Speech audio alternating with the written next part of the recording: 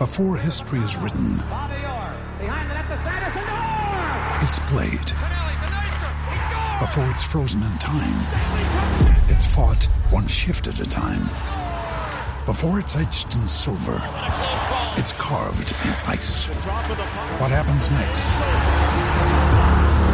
will last forever. The Stanley Cup Final on ABC and ESPN Plus begins Saturday. Recording in progress. All right. Welcome everyone to the Rink Rat Report podcast. We're recording this one after the Leafs' 6-5 loss in shootouts to the St. Louis Blues. Recording this one with Jason today. How's it going? Living the dream. 3 games this past week. A loss to the Coyotes at Mullet Arena, the first ever game for the Leafs at the Mullet Arena. A win over the Avalanche on New Year's Eve. And then obviously tonight's game. I wanted to get into tonight's game a little bit, just like the vibes, the ebbs and flows of it. I think the obvious one that a lot of people are going to talk about is the goaltending. They gave up 5 goals on, what was the total? 30 shots? Maybe not even. It's 32. 32 shots. So yeah. 27 saves on 32 shots. The first goal was kind of ugly. There was one in there where he made it was just kind of the story of the night for Samsonov. He made a massive save off a quick play that came out in front. And then on the rebound, he tried to extend and cover the rebound up. He missed it. He got swimming and they were able to pot it in. It was a rough one. And it's funny because it started off really well for him as well. Like he made a trio, right? Like a bang, bang, bang trio of saves in the first period, and then just gave up that stinker, and it all fell apart from there. Right. But yeah, no, I agree. I think he also played well for us in overtime too. So I don't think it's fair to blame Samsonov for that one. Like you said, only 2 goals at 5-on-5. 2 of them were on the power play. One of them on the power play was I don't know how you expect him to save it after it was a pinball machine goal, right? So, I think the only one that I was not happy about, I feel like I'm also generally overly critical on goalies than I think the average person is, or at least I try to be, but not actively try to be. I tried to be critical of them because I think it's, yeah. Anyways, that first goal is just should have been saved. Other than that, I thought he played well. So, yeah, there was the first goal. I don't know, a couple other ones in there where I didn't love it. Fair. So that was the obvious one, just to get the obvious out of the way. Yeah. It wasn't the greatest game from Samsonov. We've now seen a string of games in a row where it hasn't been that great. We brought up, I think it was Josh brought up last episode, are you worried how Matt Murray had that break? And then he had back-to-back 19-shot games, and then he had a break, and then they still put Samsonov in back 2 starts in a row. And, we actually did see now Matt Murray 2 starts in a row as well. But, Matt Murray is playing better, but, it's not – both are not playing very well right now. Yeah, but they've definitely both fallen off from their mid-season form. I don't even call it mid-season form because I guess we're kind of in the mid-season form right now. Early season form for them. Remember, we said this. It's 10 starts. Temper your expectations. 100%. And these guys both they were rocking 929, 930. You're not going to do that all season. You're not even Vasilevsky doesn't do that every year. Even Samsonov's does. Sorry, not Samsonov. I don't even think Vasilevsky's ever done 939 before. Yeah, and he's consistently excellent goaltender. Yeah, but all the good goalies, they from year to year, they're not going to rock 930s. No. Shesterkin, for example, is a 917 this year. Last year he had a 937 or 935. It happens, right? So these guys aren't. That's just the ebbs and flows of being a goalie, and trying to evaluate goalies game by game. What makes it so tough is that these stats are percentage based. So it when you have such a small sample, things look really good, but then they can quickly turn really bad. Yeah, exactly. So that was to get the obvious out of the way. Mm-hmm. I hope this doesn't happen, but the special teams overall was a problem for the Leafs tonight when you look at it. The 5-forward power play, we've been very complimentary of it. Very complimentary, but it did give up a goal. That first power play wasn't very nice. They didn't generate any chances, and it went back the other way for a chance. They did score, which was nice. It was a very nice goal too, but to give up a goal and then give up 2 power play goals against, and the total score on the special teams game being 3-1, you're really putting yourself at a massive disadvantage when you're being outscored. Like, not only losing the special teams game, but losing by multiple goals. Yeah. And and this was like a big strength of ours last year, right? Remember when we had Mikheyev, like it was like we were able to score shorties, and we would always dominate the special teams battle because our power play, 1, was so good, and 2, like we had the PK that was just like on fire. I don't know how, and I feel like we maybe have lost that scoring upside a bit in the PK this year, but that's also kind of just variance, right? So, but you're right, the power play was not that good, didn't look too fluid. I thought that like when they set up, I liked the idea of having Bunting in that middle spot, because it's a hard spot for them to get the puck to, and it kind of like it's like like Bunting's the worst player on the ice there for the Leafs, and that's not a diss to Bunting. Like, he's surrounded by legit 4 superstars, so it makes the traditional way of defending a 5-on-4 is like you want to collapse down in the middle and not let that pass through. It allows like the penalty killers to think that they should be stretched out a little bit more, and it actually led to a goal tonight. Bunting scored in that exact spot, but exactly, it was some great puck movement there. And but you're right. I was just going to say, but you're right in the sense that it should have been better. Like, we had plenty more opportunities going 1, I think, for 4 or 1 for 3 is not like, I guess 1 for 3 is okay. But the biggest problem was the 2 power plays early were terrible. That's the bigger problem. Yes. And when we talk about game inside the game a lot, they got that first power play. They gave up a goal. They got another power play. They didn't score. Yeah. And then I believe they gave up a power play, and then St. Louis scored. And then they got another goal late to make it 2-1 to end the period. But it's like, you're really not helping yourself, especially like on home ice. You're not gaining any advantage. You're not doing yourself any favors when you're playing a team that's A, not playing very good hockey this year, B, their goaltending is really cold, and C, which I'm mentioning last, I don't know how, Ryan O'Reilly and Vladimir Tarasenko were injured in this game. They didn't play. So you're missing 2 of their superstar players.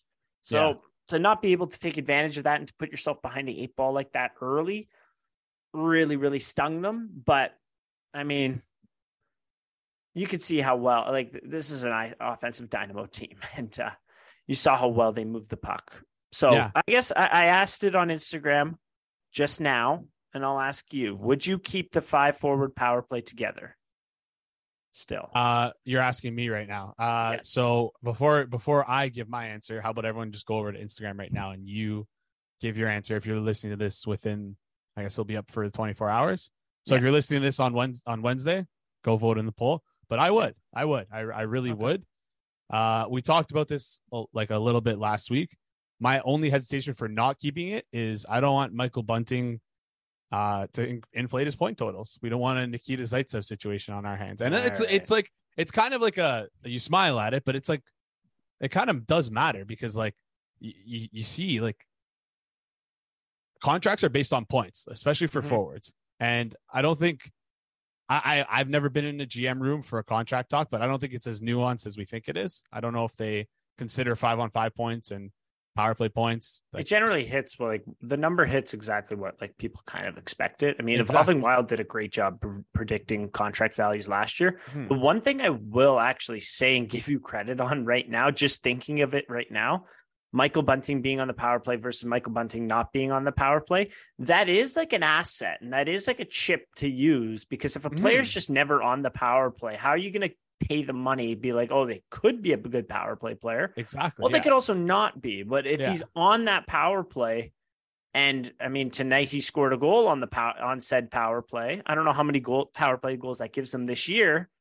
I mean, now you're kind of saying, okay, knock it up a little, not like raise that value a little bit, because I can play on the power play. I can play that net front, that John Tavares is ish net front kind of position, right? I really do like them and how interchangeable they are, him and Tavares. They work very well with each other on the power play, though. I would keep it together. I think just like build more momentum behind it. We've seen a couple goals from it now.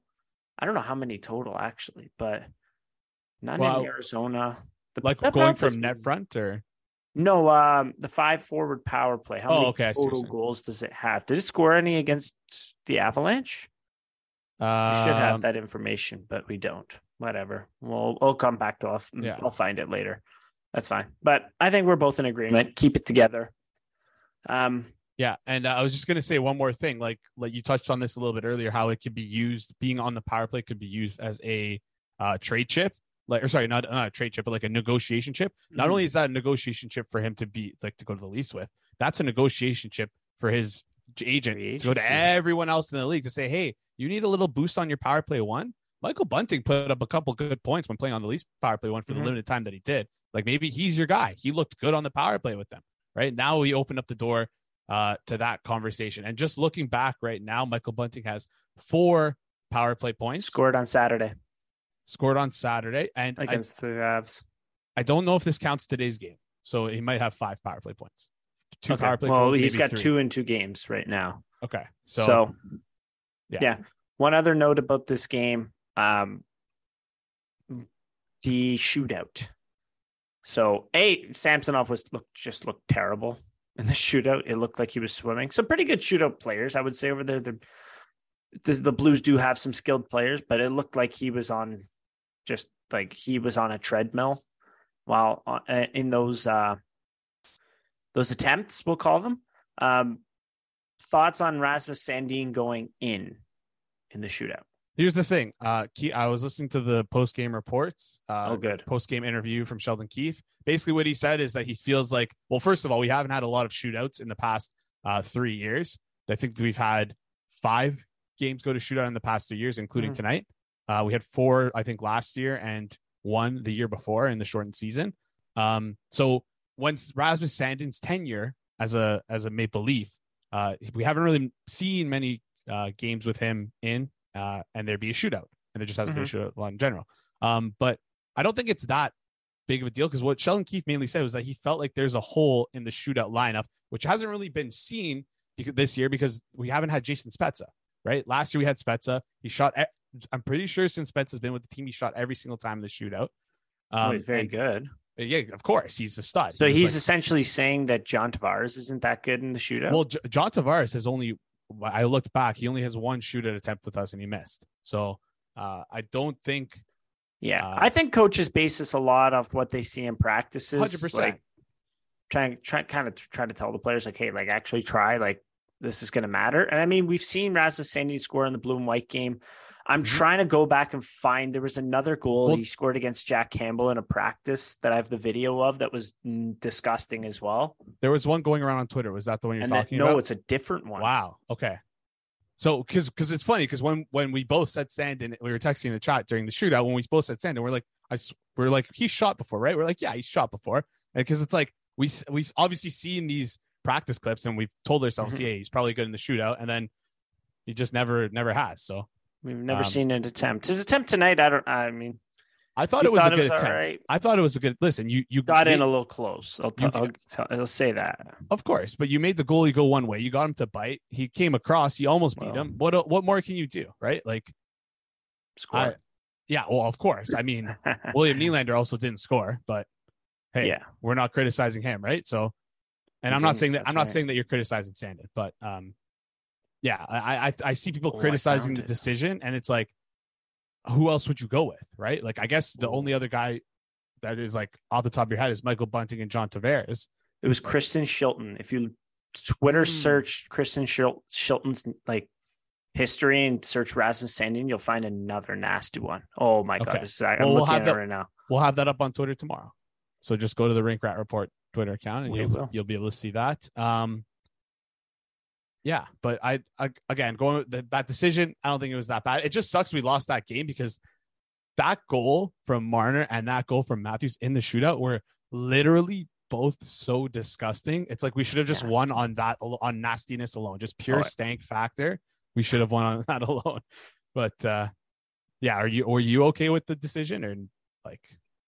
I think so. I mean, like, just watching it right here, I'll try to shittily put it up for you. He's got great hands. I mean, 100%. if you're consistently scoring in shootouts in the practice, I mean, why wouldn't the coach put you in the game? I mean, I know he's a defenseman. I know we left John Tavares on the bench, but like maybe John Tavares just never scores in the shootout in practice. Like, yeah, that's a good point. Also, John Tavares can't score in the games, it seems like. Yeah. So he had a couple of good shots this game. I'll give him that. Like, it's the ebbs and flows. We've seen it with Tavares every year. He ends up with high 20s, 30-ish goals, whatever, outside of that 47 goal year. But you're going to run those cold streaks because it happens, right? Yeah. So yeah, it'll come. I don't think he's been that bad, really. Yeah. And also, again, these guys would know better. Like the coach will know better than anyone who's the best shootout shooter on the team.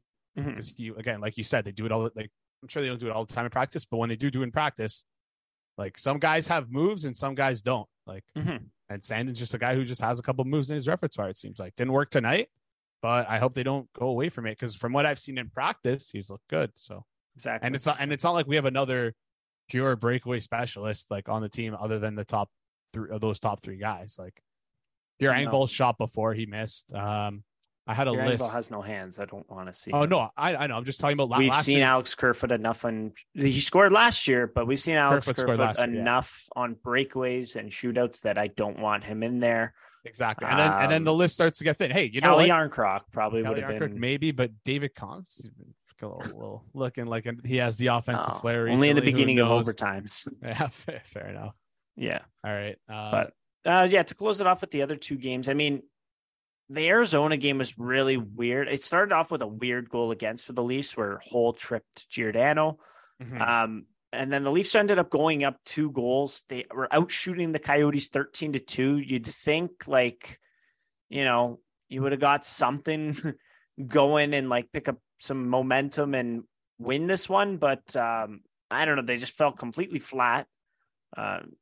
Gave up a goal, and then I think they were up 3-2 in that one, and then just ended up losing. It seemed like they just lost. It felt like they just lost all steam in this one. They only gave up 21 shots in that game to Matt Murray, that is, and they lost 6-3.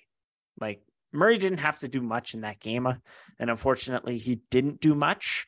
There wasn't a whole lot of shots total in this game either, but no, it was low event game. Leafs won the battle. I think the big storyline coming out of that was the play that led to the go ahead goal for Arizona, with Morgan Rielly essentially sending a muffin up the boards, and he closed it. Like, not only was it bad that he made then he pinched, that he did a giveaway there. It's that the way he pinched is that he just gave himself no momentum and just went ass to the boards of the blue line, and it just opened up a easy 2-on-1. I saw someone criticizing like Liljegren's play on that on Twitter. Oh, no, Liljegren did not play that very well. It's not like he didn't play well, but like how he played horribly. Of course, but to be fair to him, he was just coming off directly from the bench, so it's not like he was able to get position and see guys on the ice. He did have position, he just didn't take his stick, and then just it went right through him. Like Liljegren also didn't play that very well, but Morgan Rielly played that horrifically too. It was a turnover at the blue line. And then unfortunately, because Rielly comes back, Sandin comes back, that Connor Timmins is the casualty, although he played awesome against Arizona. He had 2 fantastic primary assists. Like when I was watching this guy's poise with the puck, it was in the AHL. I'm like, all right, yeah, sure. Like it is good. It's solid. Like I would love it at the NHL level, but like, I don't think it's going to translate 1-to-1. And it kind of has. Well, and by watching him in the AHL, I mean his conditioning stint, that is. He's been awesome for the Leafs. The point total, like, is because he actually is. It's not like phantom secondaries. It's unfortunate to see that he is sitting, but it's one of those things. We got too many good defensemen. Well, we got too many. Not good. Too many NHL caliber defensemen. We'll call them. I don't know. Too many defensemen under contract. Yeah, and one thing I thought that was interesting about this game was the shift from, I know Sandin drew back in, and I don't know if this is their preference, but shifting from putting Rielly and Brody back together. I wonder if that's their long-term preference, because again, I mentioned it last week. I'm not a fan of it. I prefer them separate. So I wonder if maybe we can see like a Brody with like Rielly Liljegren stay together and see a Brody and Sandin line maybe in the future. Yeah. You keep giving up 5 goals, you probably will. So that was just something that I noticed today. And then I wonder what Keefe's preference would be then. Would it be like, if we're being honest, like if Riley Brody isn't working out to be what it's supposed to be, because the underlying numbers said tonight that it didn't really. No. Yeah. I think it's going to end up being Riley Logren. You're going to have a whole shift up in the lineup. I don't think they're going Riley whole. Yeah, no, for sure. Right. Well, I mean, like, the only reason why I bring that up is because Riley Lilligren's comfortable. We've seen it before. Like, we've seen it for multiple games. And again, like, I don't remember. I feel like it was earlier on. Lilligren's taken a step up defensively, which has allowed that to happen. Exactly. I believe. And they've been experimenting with Brody being away from Riley for a long time. And I think we'll tie this. I'm going to tie this point back later on in the episode when we get into like the championship team build.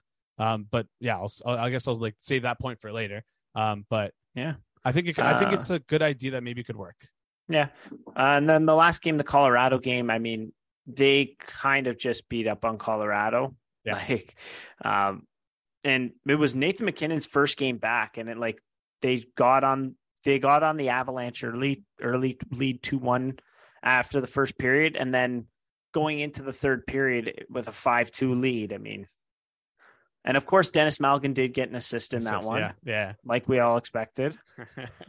But Josh Levo goal tonight as well. Josh Levo scored tonight as well. Just the streak just keeps continuing keeps going. Oh my God. Who's a former Leaf on the Kraken? Look that. I mean, we don't even have to look it up. They're going to score or get an assist or something. Anyways, in that game though, against the Avalanche, like Matt Murray didn't play well against the Coyotes, as I mentioned. Against the Avs, he gave up a bit of a weak one to JT Compher, if you remember that one. And then I really liked how Matt Murray settled in, and he played solid in that third period. I know it was like kind of a junk, whatever, third period. He gave up 0. The Avs it was only 7 pucks, I guess, but there was a couple power play chances, I believe, in the third period as well, or late in the second kind of thing. And he really did buckle in, I thought, and he looked a lot better. So it was encouraging. Hopefully he's able to make a little run out of that and build off of that performance, right? Yeah. But anyways, so that was the Leafs this week. I think it was pretty good. I did want to touch on, you brought up a chart that was very, very cool, we'll call it. Not interesting. Not interesting. And it was the Leafs' underlying week-by-week results in terms of like week-by-week results for games within each of the weeks, like the week of November 27th, December 5th, the week of December 14th, all of that. It's broken up by that. And where the team ranks within each of the weeks and each of the metrics. Do you want to go through that a little bit? Yeah. Well, like I'm not going to this chart is from Reddit. If you want to go look in the Leafs subreddit, I forget the lad's name, the user who did it, but yeah, I'm sure if you search it, it'll show up. Fun-suspect-2167.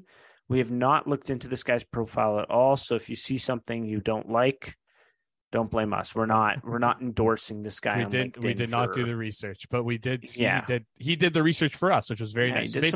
He did some cool Leafs research. I mean, I'm not endorsing him for morality. I'm not saying he should be the godfather of your child.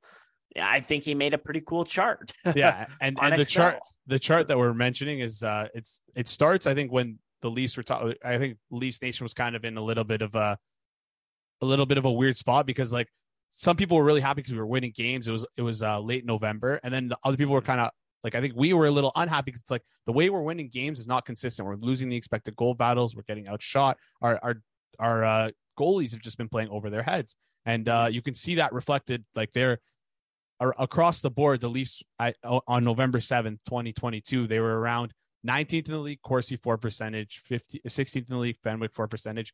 They were 8th in the league like expected goals for, so they weren't really converting, but they were only 18th in goals for, right? Mm-hmm. So they were among the bottom teams in these more advanced metrics. Expected goals for, though, was pretty good. And then you come to now, and you see the journey that they've taken. Every week they've gotten a little bit better, which is always good to see. It means they're improving. And yeah, so now they're 12th in Corsi for percentage, 8th Fenwick for, 4th in expected goals for, which is incredibly important. Mm-hmm. And they're 8th in goals for. So we're seeing the improvements being made over time, which is always nice to see. Yeah. And to add on to that, the Leafs were before this, before the chart starts kind of thing, they were 10-5-5 or 11-5-5 around there. But like the underlying numbers, as Jason said, weren't great. So when you have a team that's kind of being bailed out by hot goaltending or hot shooting, which it seems like the Leafs kind of were for a good stretch of time, it felt great because they were winning games, but it didn't seem too sustainable. But what happened here was the Leafs overall game got better when the goaltending got worse. So usually what happens when you have that hot goaltending, when the goaltending cools, the wins start to cool as well. Here, the Leafs didn't really, it didn't cool because their play overall got a lot better. And like, it's really showing. I mean, since then, the Leafs, like this week, like they're top 10 in like shoot a lot of shooting metrics, expected goals 4th, scoring chances 4th in the league out of 32 teams. Like it's looking really good. Yeah. It's very encouraging to look at because although the goaltending has kind of run cool, like the rest of the team is kind of making up for it. Yeah. And something I like to see here that might lead a little bit into this, and I'm going to kind of transition this in a second, but I assume they're getting this from natural stat trick. High danger chances for have gone from 11th in the NHL to 4th. So they're getting a lot of high danger chances. They're improving upon that, which is nice to see. And that's this is something you also want to talk about. I'm going to segue into this if that's okay. Mm-hmm. But the third line, we've seen their production over this time increase as well. And that's kind of what helped us win some of these games over the past week where it feels like the goaltending hasn't played as well. And I think the third line doing so well is reflection of a little bit of regression, right? Because like we said, even though this chart, we weren't doing that well, winning the shot battle, the expected goals battle was still doing okay. And our actual goals were not there. So a little bit of shooting regression, but also just a little bit of us playing better. So I guess that is a terrible way of transitioning into like talking about the third line of Kerf, Kampf, and Engvall. Seems like a lot of people like it. And I think it's good. And but I just don't know if it's like what they're doing right now is obviously good. They're doing all the right things that lead to goals, but they're more of a streaky producers that'll just find their way to get 15 goals in a season, right? Like they'll just find their way to get there. And we've seen their molds in the playoffs. They're not true shooters who are able to beat these like higher, like these better goalies, I guess. And when you're facing a lot tougher competition, they're just not able to do well against them. I'm curious to see how this line would do against like, I don't know, like the top 15 teams versus the bottom 15 teams, like maybe that's where the discrepancy is coming from. So yeah, I don't know. I don't like, this line has done better recently, but like I still don't think this is like it's a small sample size. Exactly, right? Small sample size. 6 games in a row of Pierre Engvall with a point, right?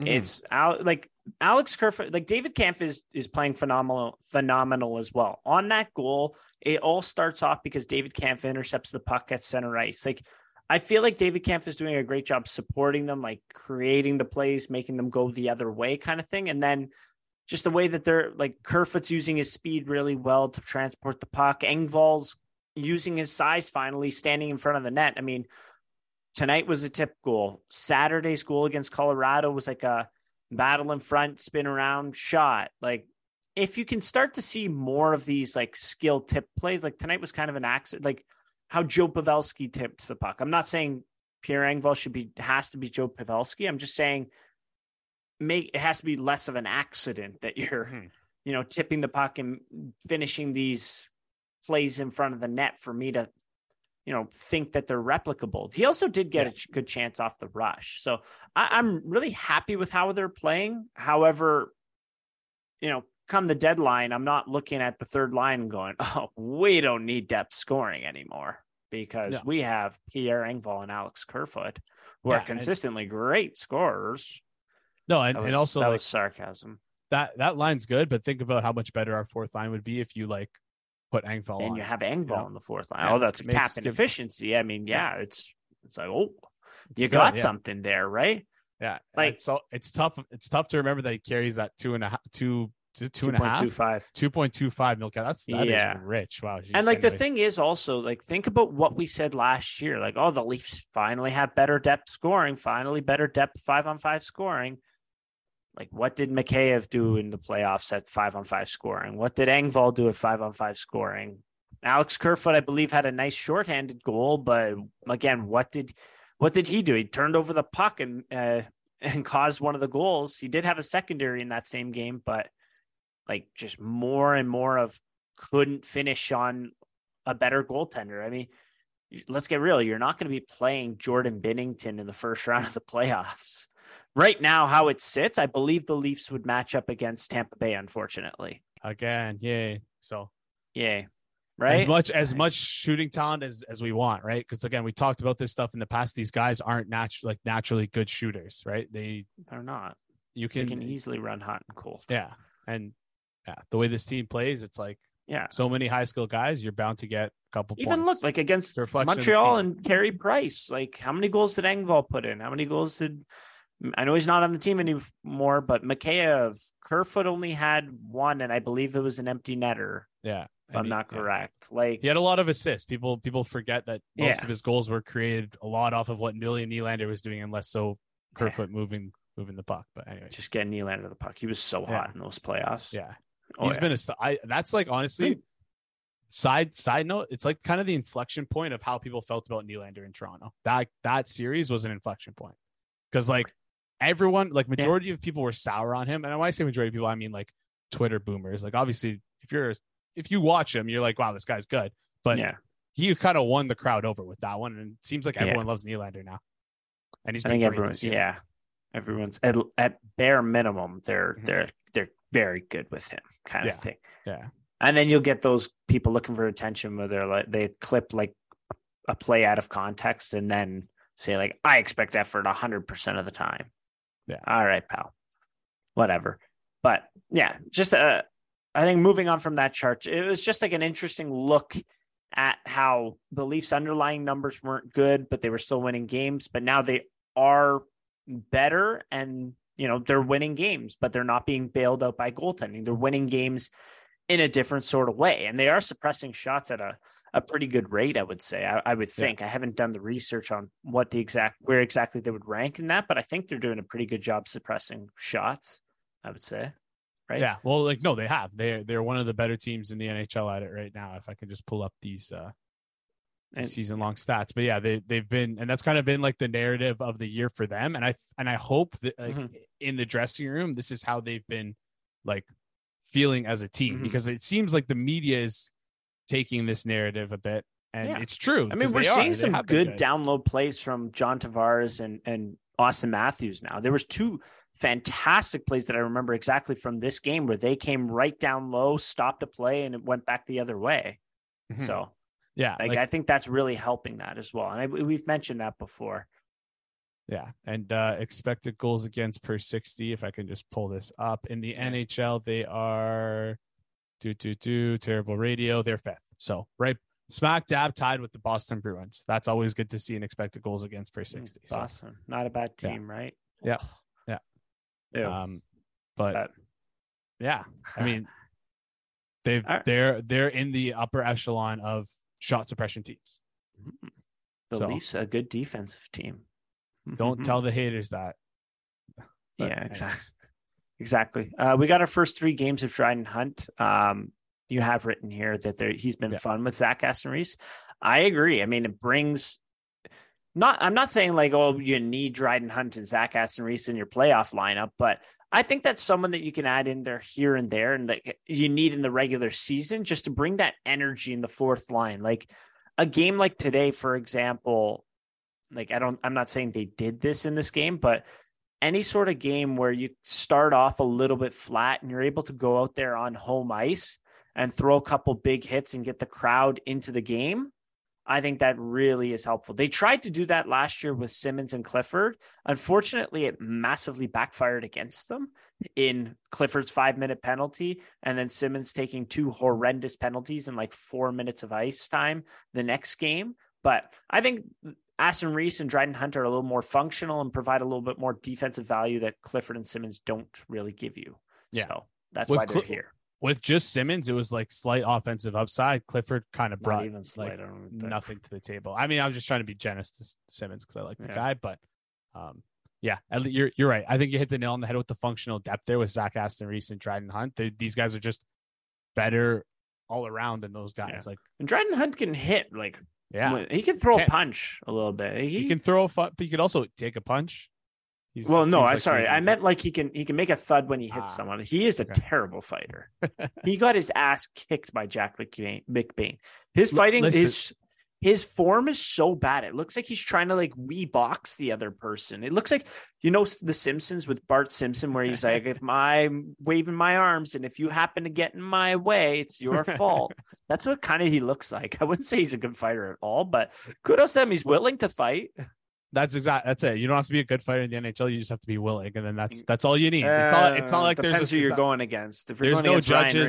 Ryan Reeves, there's no judges. There's no scorecards. Like, you're good. This isn't MMA, right? Like the purpose of a fight is to not win. It's a different purpose, right? Yeah, I wouldn't say that. Like, for example, like say that line again, and then watch the Michael Pizzetta Ryan Reeves fight from last year. Like, just or like who was the little Lizotte versus Zach Aston Reese. Like, you don't want to, if you're not on home ice and you fight and you get your ass kicked, like, it's not a good look at all. So like, I hope Dryden Hunt's not, circling Minnesota. Oh, Minnesota's already gone, but I hope he's not circling like a big tough guy and being like, yeah, I'm going to fight them on their home ice, because he'll get his ass kicked. No, I'm also only care about like when you run the goal or something. Anyways, yeah.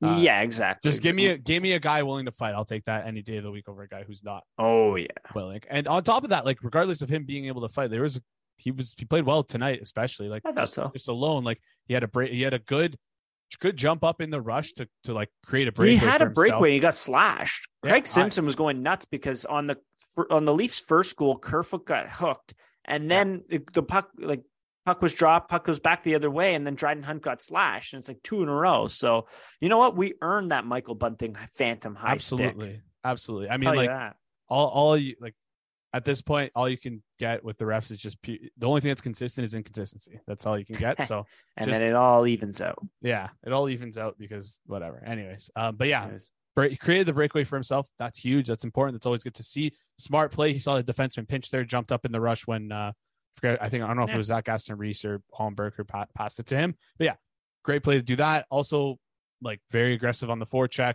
I like that he was like willing to engage in net front battles. That was good to see. Like getting a screen. I found this game alone just a little bit too much of a slight too much tendency to do that. I think he had some opportunities to peel off and like give himself as a passing threat. So maybe a couple more weeks in the Leaf system. Well, that's why, and that's also why he's a fourth liner. Exactly.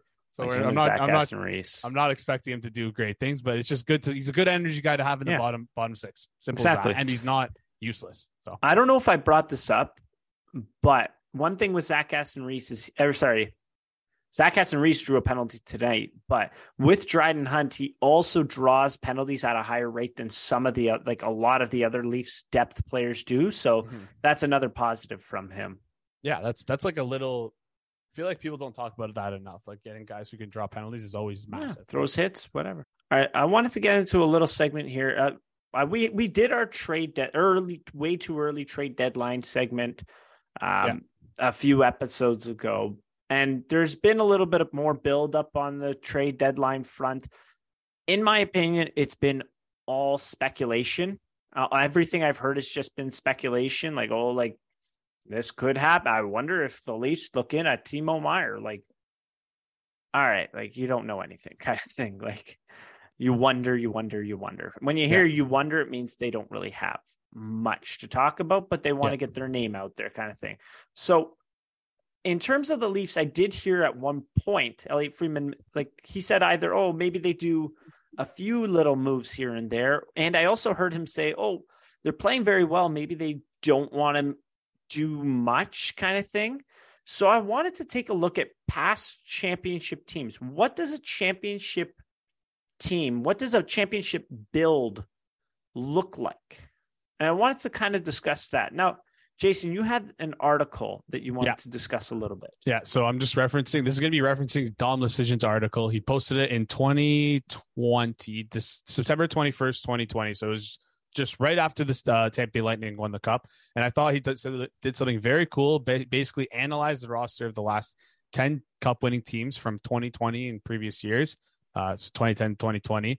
And he's basically used his game score value added model to assign, like, I guess, archetypes or like rankings to these different players in these teams' lineups.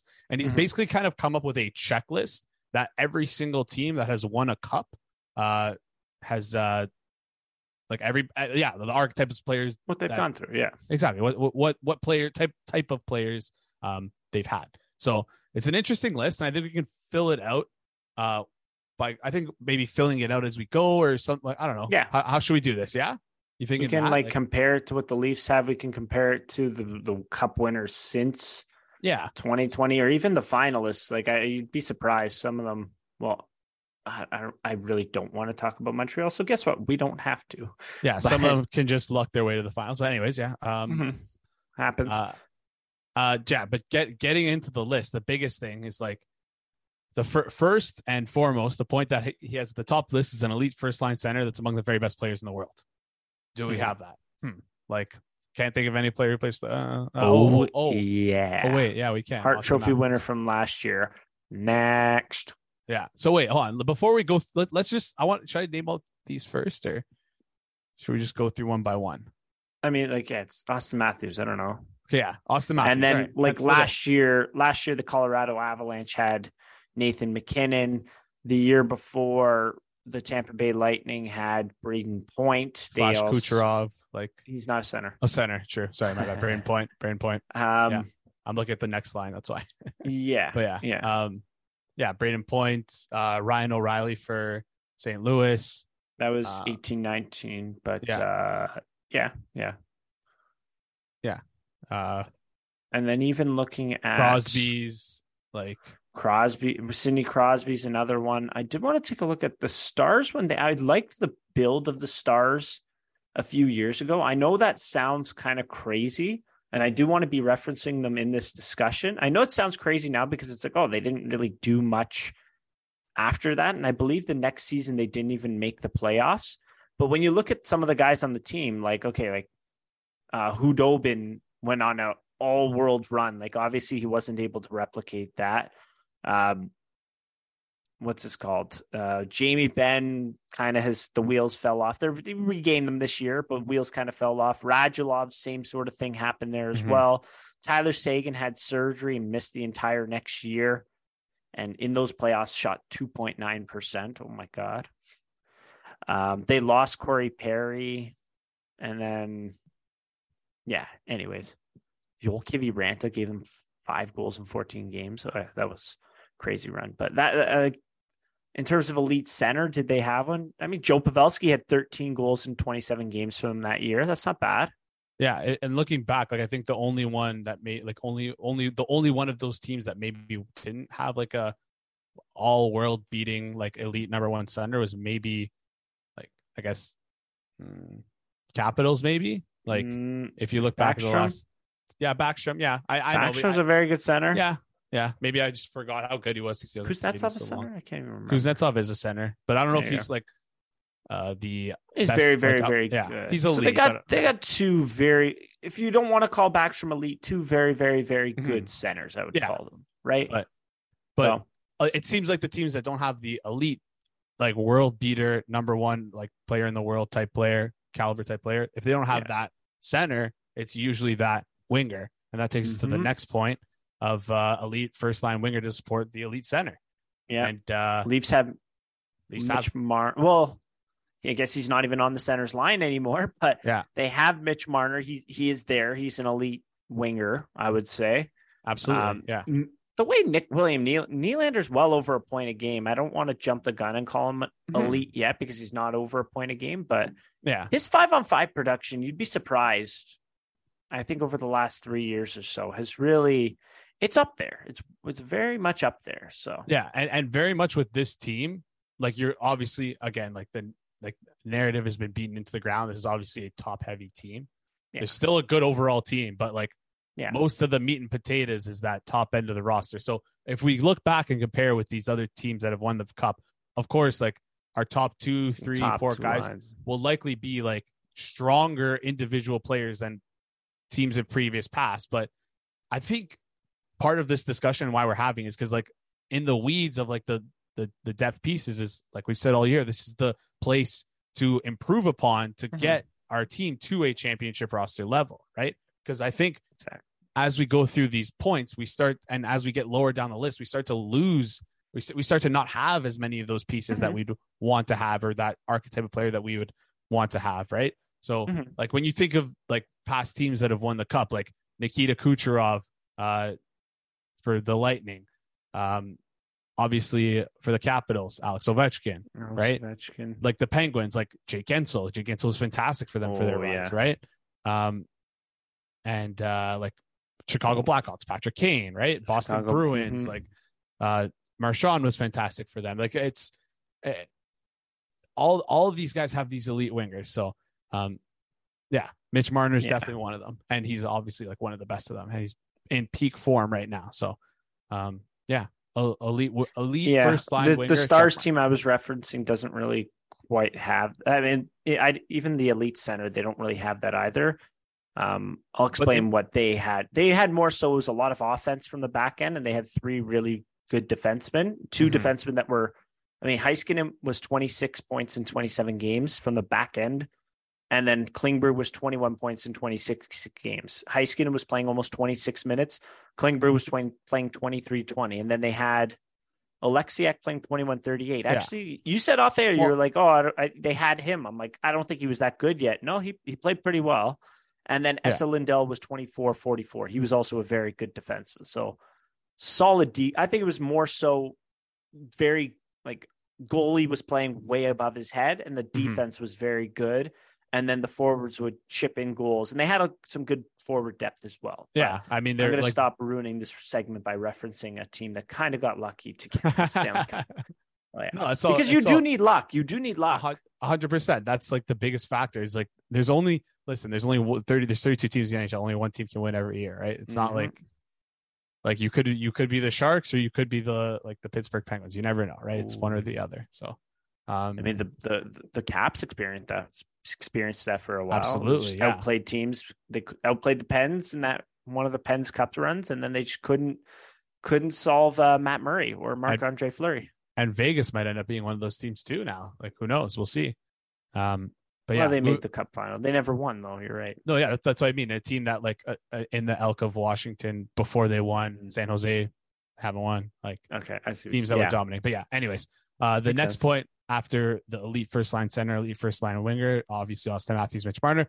The other point is 2 other top line wingers on each of the top 2 lines. So this is interesting because we don't have this. It depends if you think it really depends what you think of Michael Bunting. Do you think Michael Bunting is a top line winger? Maybe, but if you don't, then we don't have this. So obviously William Nylander is he would fit in there. Yeah, and these are wingers, by the way, because I'm going to bring up the next point because people are probably going to be yelling, John Tavares. The next point is a top-line center to play behind the elite center, Austin Matthews. Obviously, John Tavares. So we have perfect. John Tavares. Let's do that first. As long as he doesn't go Casper the Ghost on us like he did last year for the first 3 games. Beautiful, solid. So like John Tavares is in there, obviously, in terms of building that championship team. That is an interesting point, though. 2 other top line wingers on each of the 2 top lines. They have Nylander, 2 other top line wingers. The only other guy. What do you think of Michael Bunting? Is he that? Well, the Leafs were kind of missing Michael Bunting last playoffs. He was playing on one leg, it seemed like. But then again, and to another point, it's probably going to come up in here.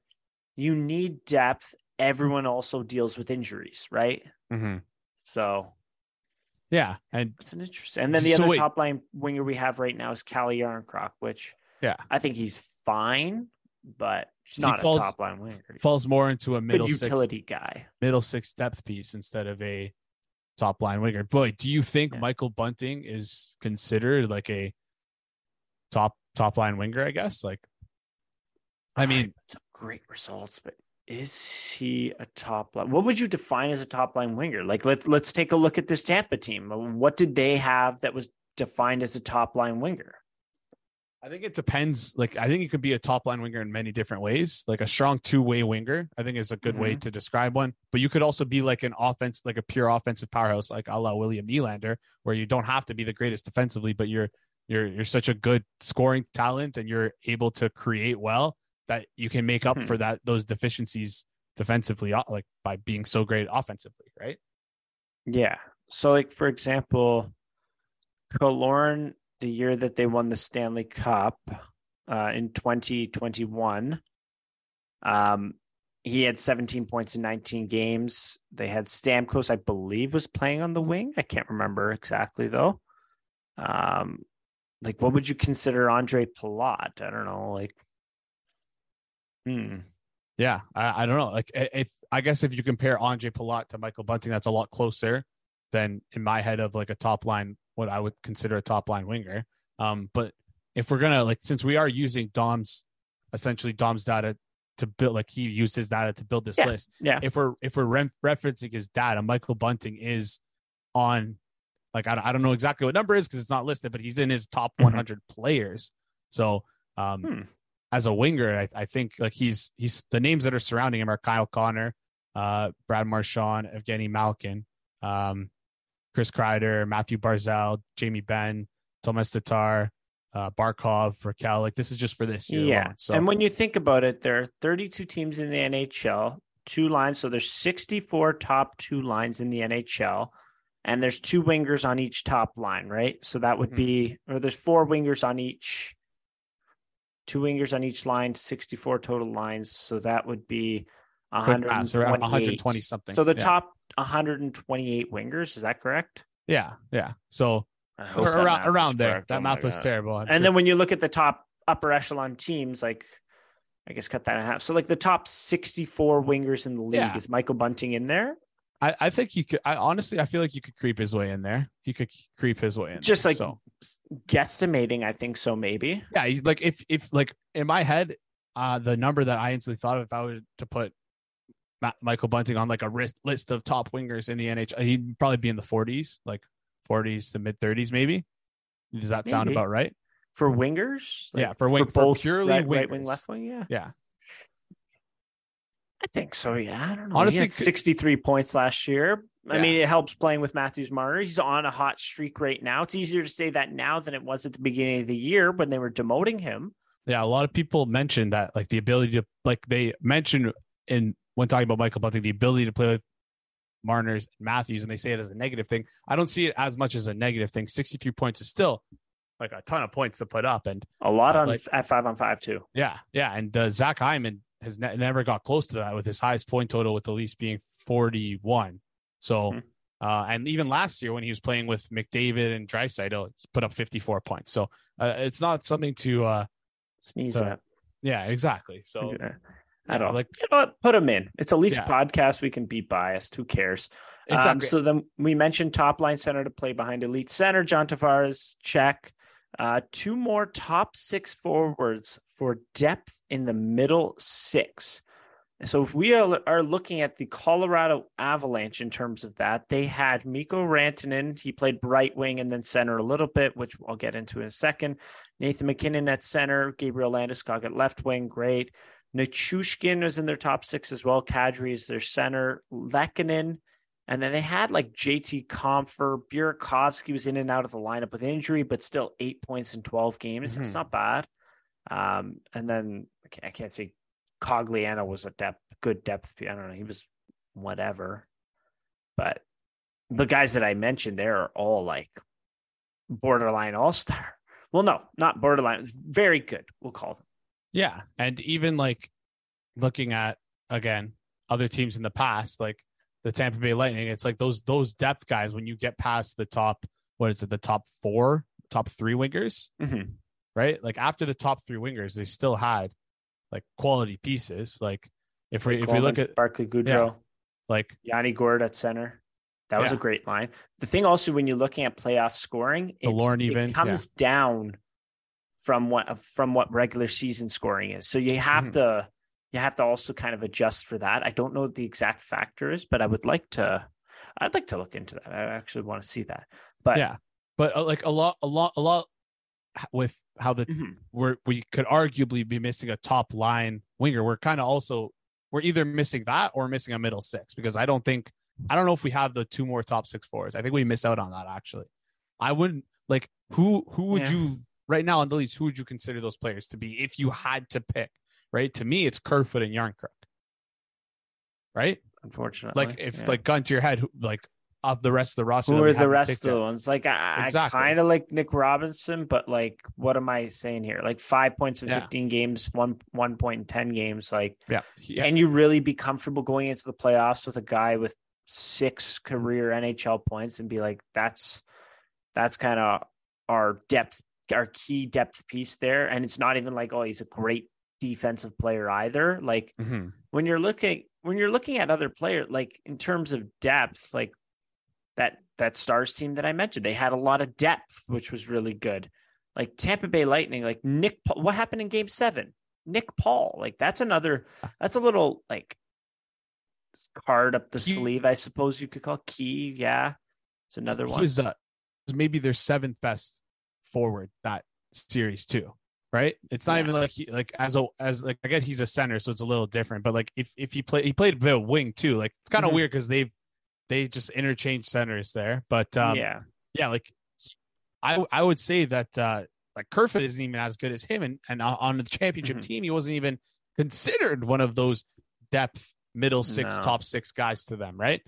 So it's also interesting. This article was written in 2020. Which you have to look at, because after that became the emergence of shutdown lines, right? Yeah. So like you had that Tampa Bay Lightning shutdown line that won 2 cups for them. And then the next year, I mean, Cirelli was a fantastic shutdown center, is a fantastic shutdown center. And then on top of that, you look at who killed the Leafs in 2021. Philip Deneau, he's another great shutdown center there. Like, so like, I guess you could argue and say, oh, like, what if we have our shutdown line? I don't know. Is David Kampf? I don't think David Kampf, Pierre Engvall, Alex Kerfoot provides enough defensive ability to shut down the top guys. On top of that, I don't think they score as much as any of the players that I mentioned. I mean, Blake Coleman in New Jersey had like 25 goals. I don't know how many he has this year. I think he's doing all right this year. But anyways, with Tampa Bay, like he played his role exceptionally well. Yanni Gourde had 64 points one year. They were all guys that coming into playing that shutdown line with Tampa Bay had put up big numbers elsewhere. And then they just played that role to a T. Right. Yeah. So I mentioned at the beginning of the year, like, oh, you guys were saying, oh, we want that black hole. Oh, I don't care if they score as long as they're a 0 out there kind of thing. Well, like if your goal is 0 and you come up short, you're in the negative. Yeah, that's true. You've been scored against more than you scored for. Yeah. Maybe your goal is 1 goal every 2 games. Like that's at least a positive, right? So you need those guys that are going to be able to give you that positive. Is Alex Kerfoot, Pierre Engvall it? Based off the past 2 playoff series I've seen, I can't get it out of I'm going to say no. Right? Like, this is more of a rhetorical question, not like a question that we can answer. It's like, are our top end guys good enough? Whereas, like, to outweigh how not good our depth has been compared to past playoff teams, past championship teams. I think that's like a important question to consider. Ooh, okay. So the top 4 that the Leafs have invested, God knows how much money into, and even Morgan Rielly, I mean, he's a top 10 offensive defenseman in the league, I'll call him. Does that outweigh the lack of depth that the Leafs have? I would kind of say no, simply because when you look at like another championship team like the Lightning, I mean, they had their Kucherov, they had their Point, they had Stamkos, who was exceptional up until the finals. He was terrible that year. And then from the back end, they had Hedman, who I'd take Hedman over Morgan Riley. I'm sorry, in almost every facet. And then on top of that, they also did have scoring depth. So, and then also when you look at previous Leafs problems, just to keep all the thoughts are flooding right now. I'm on a roll here. When you look at the past Leafs problems, when Marner dried up against Montreal, what happened? We were binged. You had nothing. I mean, you got a little bit. Morgan Riley, to his credit, this has been a bad week for Morgan Riley, and I'm not the biggest Morgan Riley fan. I don't have a signed picture of him in my basement. That's a little inside joke there, but he has been pretty good in the past 2 playoffs. I don't know, a thing that runs under the radar there. Absolutely, he has. That's a fair point. But to say also, when looking at a championship team, I've talked about the Lightning a lot. So now let's transition to the championship team that was the Colorado Avalanche. They had they had exceptional top end players, but then they also had the depth to support it too. Think about this: Nazem Kadri was out for 4 games in the playoffs, and then when he came back, he had a broken thumb. He still scored, but he had a broken thumb. Right? Yeah. What happened when Nazem Kadri went out? Where most teams would be screwed. What happened was Mikko Rantanen stepped up and was able to play center. Yeah. That is how many teams their top line right winger is just able to go up. Yeah, I'm going to play second line center now, and I'm going to do a great job of it. Yeah. No, not many.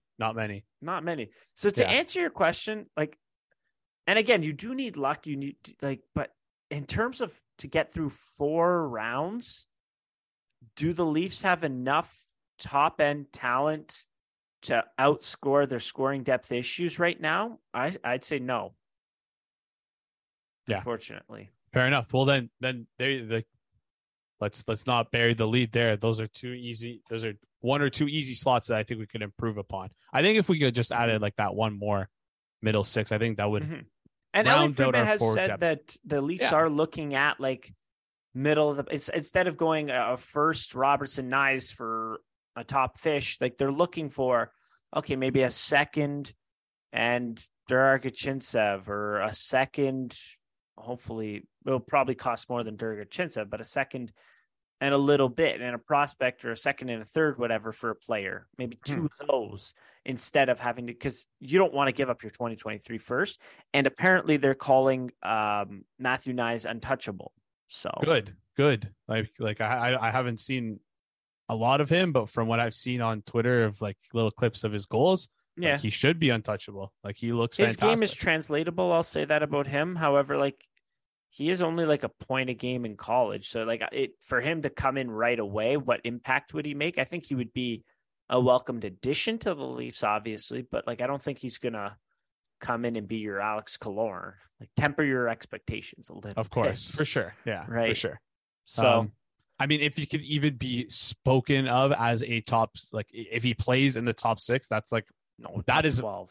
That is good enough for me.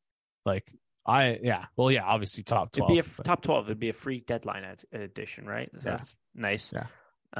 Kind of like what Albert Stacey seemed like was going to be, but whatever. Anyways, so let's go down this list. Elite number 1 defenseman. I mean, listen, this one can be debated, but for argument's sake, and for this sake, I think we have 80% of an elite number 1 defenseman. Is that fair to say in Morgan Riley? Is that fair to say? I think he's not as good, but I think general consensus of him would be not an elite, but I think he would be maybe ask people about that in 2 weeks. Yeah. Holy smokes. He's getting toasted right now.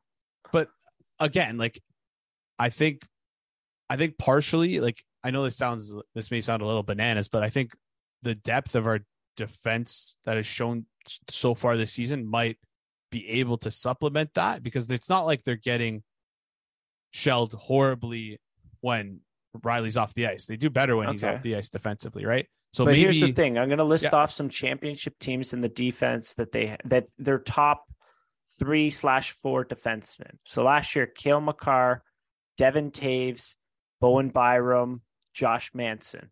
The Tampa Bay Lightning have Hedman, Cernak, Sergachev, Ryan McDonough played fantastic for them. And then I think number 5 last year, they had David Savard, or maybe that was the year before. Either way, can't remember. But, and then as I mentioned, the Dallas Stars, they had Esa Lindell, John Klingberg, Miro Heiskanen, Jamie Alexiak, Penny Alexiak's brother. In terms of who's some other ones, I don't know, like the Rangers, even they made it to the conference finals. They had Keandre Miller, they had Adam Fox, Jacob Trouba was pretty good. So my thing here is you're saying, oh, they have good depth compared to some of these guys. Well, yeah, the Avalanche won a cup with Jack Johnson, and I think that says something. Mm-hmm. The bottom 2 guys, who cares?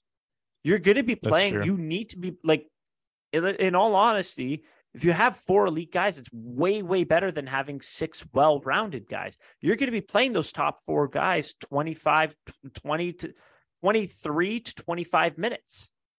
So then it because you're running, like you're kind of running them into the ground, like you're, as opposed to you need a good top 6 is good to have over an 82 game season, sure, but you're not playing an 82 game season again. You're playing a 25 to 20 to 25 game season.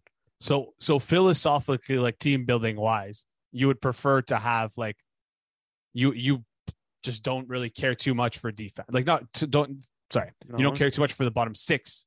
Exactly. Bottom. I don't care at all 5, about 6. the 6th defenseman. Yeah.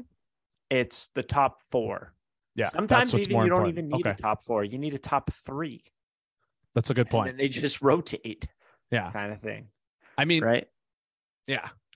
Well, if we look at the other points that Dom has here to round out his list, a second number 1 defenseman to play behind him, would you be like, let's say that Morgan Riley is, let's go with 75% of an elite defenseman.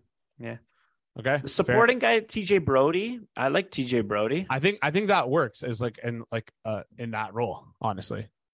Yeah. I like TJ Brody. Sure. Does that make sense? Like, or where would TJ Brody rank? Trying to remember. Because then, or would you consider him more of a top pairing defenseman to help anchor a strong second pair with the number 2? Another top pairing defenseman, caliber defender to crush soft minutes on the third pair. So I think there now I need to because we're comparing, like, let's compare, like Makar, obviously, I think Makar, no matter what, like Makar is the best defenseman in the league right now. Yeah. Like it's kind of crazy here, but like, I think this past year, like that, the higher end of that, like the top 3 of that decor was just insane. Like even the Blues, like the Blues had a solid decor when they won the cup. Like that decor is still. Oh yeah, that one was very good. Let's pull up that one real quick. Yeah, it's they had Alex Pietrangelo was their number 1 D man, who was fantastic. I don't think Jay Bouwmeester was. I don't think he was even that good at the time. But I'm just kind of filibustering because I don't have it up yet. In order of games played, it was Pietrangelo played for them. Parayko was good for them. Parayko, yep. Bouwmeester did play for them actually. Joel Edmondson, Vince Dunn played 20 games. Carl Gunnarsson. So this decor wasn't even that good. Yeah, no, it was just kind of more top heavy. When you look at Parayko and Alex Pietrangelo, who's their minutes leaders here? It must have been Bouwmeester. Bouwmeester played very well. Okay, and then that was like Pietrangelo, Perry. No, but here's the thing though, like they had 3 defensemen, as I mentioned. Yeah, like Parayko, Pietrangelo, 25 minutes, Bouwmeester, 23 minutes, and then you got to go further down. The next highest was Joel Edmondson. 1632, Joel Edmondson. Yeah. So it furthers my point. 3 defensemen. That's a good point. Honestly, that's something that. But here's the thing: we don't have that, and like this is not something that's going to be possible for us to address mid-season. And I'm curious to hear what other people have to say about this too. Yeah, obviously, we're kind of coming up, like we're filling this list out as we go. But like when you look at like Alex Pietrangelo versus Morgan Riley is a little bit closer than what we were discussing before, right? And then Colton Parayko versus Giordano or Brody. Okay, then we're cooking there a little bit. Yeah. And then Jay Bouwmeester versus I can't remember. I can't remember how good was Jay Bouwmeester that year. 35. I don't think he was that good. I think it was okay. Right? Like, I mean, he must have been good enough to play those minutes. That's what I'm 23-30, right? Yeah. Also, they like Ryan O'Reilly does cover up, but then you could say, okay, then do the Leafs have Austin Matthews who could cover up, or John, like, right? So he's playing better defensively. And like, So this one's a little, you feel a little bit better looking at this decor as opposed to the Avalanche and the Lightning. So that's all right. I mean, and then if you go back further, we remember the Pittsburgh that one year where they didn't have, did they have Letang, or they had like literally nobody, like Ian Cole and Ron Hainsey. Ron Hainsey. But like for this the Capitals, one of the cup runs they didn't even have Letang, I don't think. Yeah, I'm pretty sure that was the latter one. The one that was 2016-17. So let's take because they had Sidney Crosby, Evgeny Malkin. Okay. Here's the top ones. Oh my God. 21-59, Brian Dumoulin, who's pretty good that year. He was pretty good. Ron Hainsey at 35 years old was playing 21-07. Oli Mata 20-37. Justin Schultz at 1944. And then Trevor Daley at 1907, 1850, even Ian Cole. So like they did kind of to what you were saying. The Leafs have a good top six, or actually not even. Who was it? They didn't even play 60. It seems like. No, they did. Never mind. I listed all six of them off. So then it speaks more to your point. They have a well-rounded top six, but is this too far back? And did the goaltending cover up too much? Because their goaltending was Matt Murray, who we have. Oh, there we are. 937, and then Marc-Andre Fleury, 924, who split it, right? Yeah. So I feel a little bit better the further you go back. It's just then the issue is like you are competing against the Avalanche again, and then the Lightning still have most of that decor together. So it's like, Well. This is a kind of a shot to the ego. I will say that. Yeah, it's definitely not.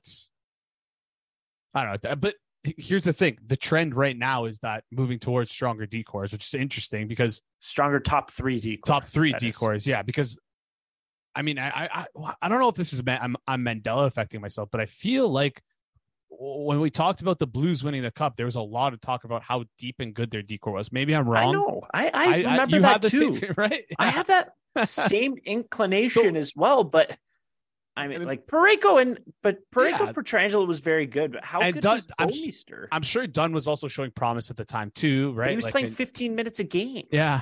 I mean, maybe that's what you need though. Maybe you don't need guys who are like good. You just need guys to have the ability to overperform where they currently are. And I think I can take solace in that. And I think that our decor has like certain players where like maybe if Timothy Liljegren steps up like in the playoffs, I'm not saying that he has to, I'm just saying like if he does, like maybe that's your top pairing defenseman to help you anchor that second pair, right? With TJ Brody with Morgan Riley.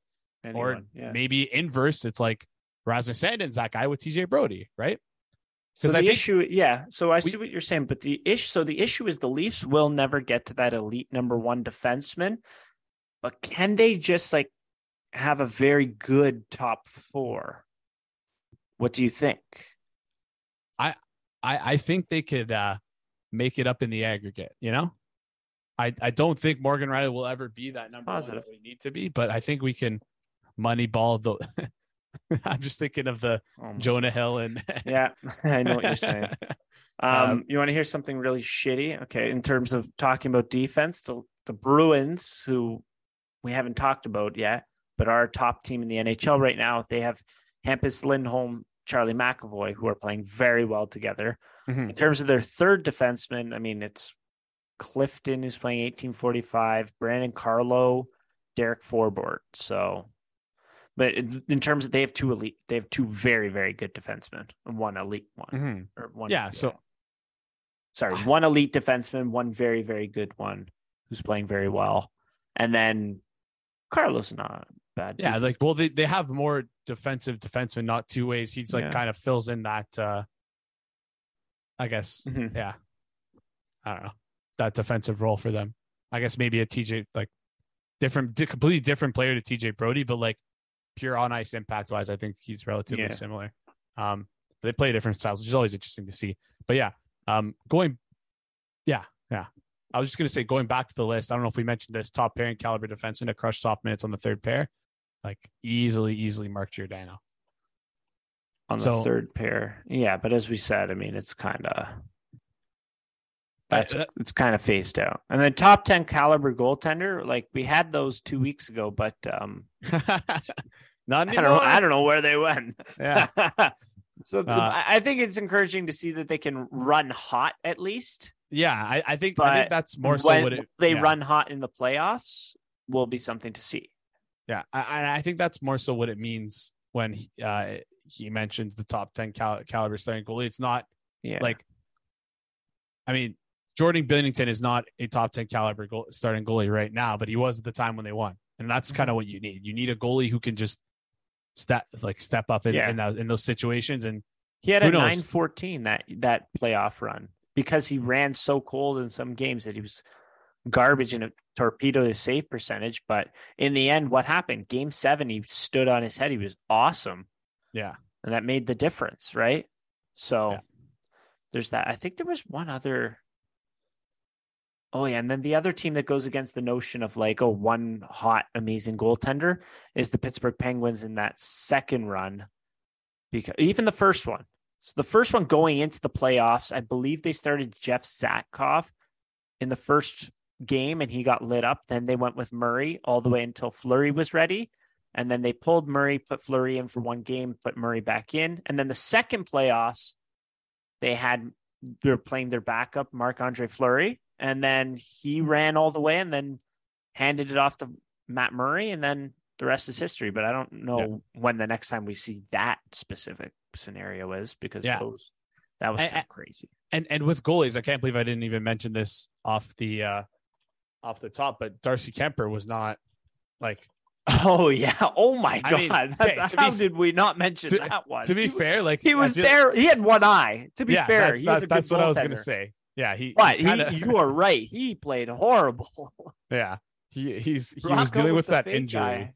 Yeah, so I didn't want to bag on him too hard for that, but I think he's playing okay this season. So like he is kind of rebounded, but yeah, that's a very good point. If we went the whole podcast not bringing that one up, oh my God, we would definitely get roasted. But yeah, that's pretty much that rounds out the list. So like if we look to like places to improve, it's honestly impossible for us to improve our decor. I think like I don't even know. Like at the trade deadline, do you even think it'd be possible for us? No, I'm not saying it wouldn't be possible because there's no available players out there who could improve our decor. Obviously, there are better defensemen out there in the NHL than we currently have on our roster. I'm saying that more in the sense of the trade that you'd have to make to do that is just, it feels impossible.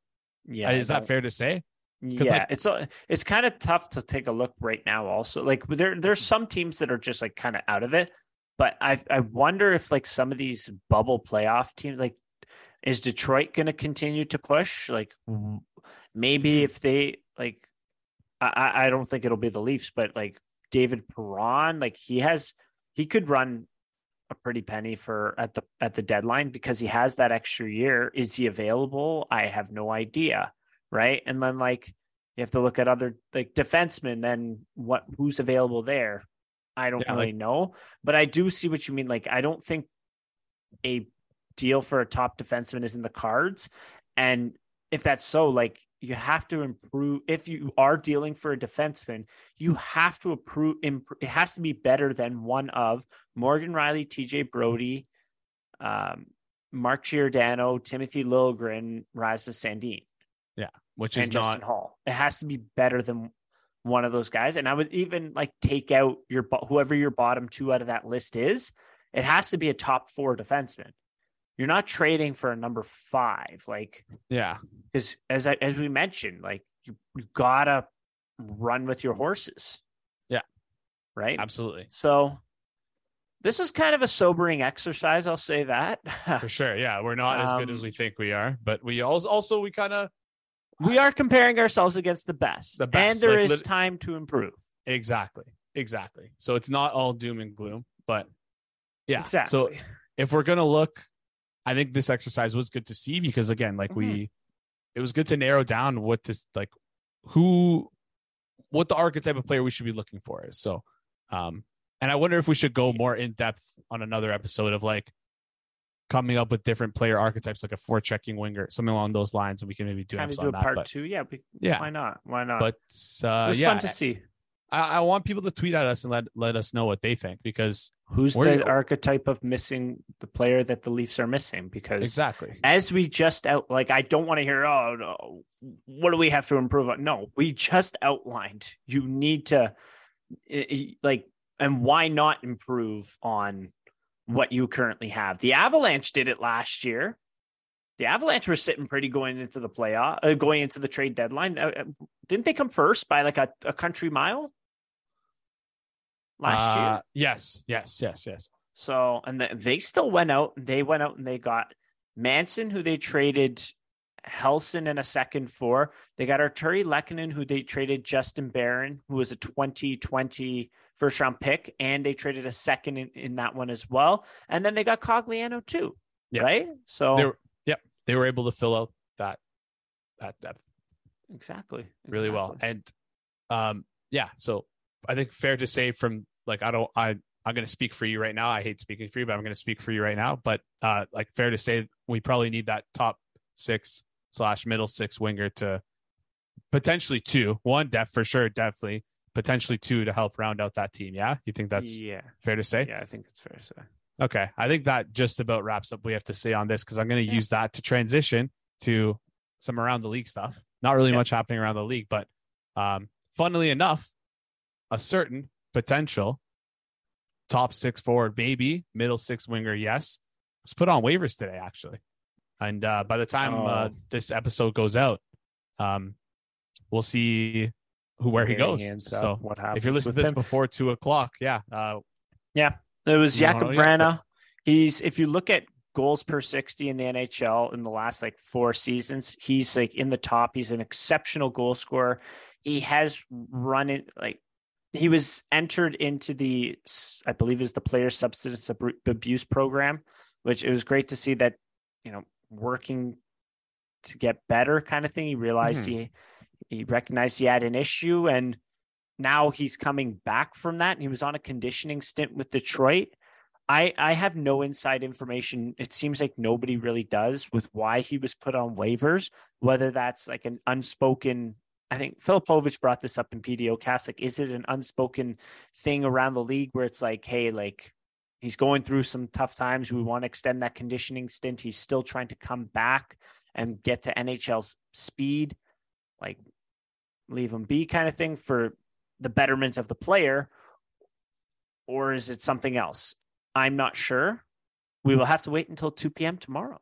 Yeah. And I don't know. I don't know if this is, hopefully, first and foremost, obviously, we want to say that hopefully the player, the person himself, Jakub Vrana, is doing better and like doing well and is healthy.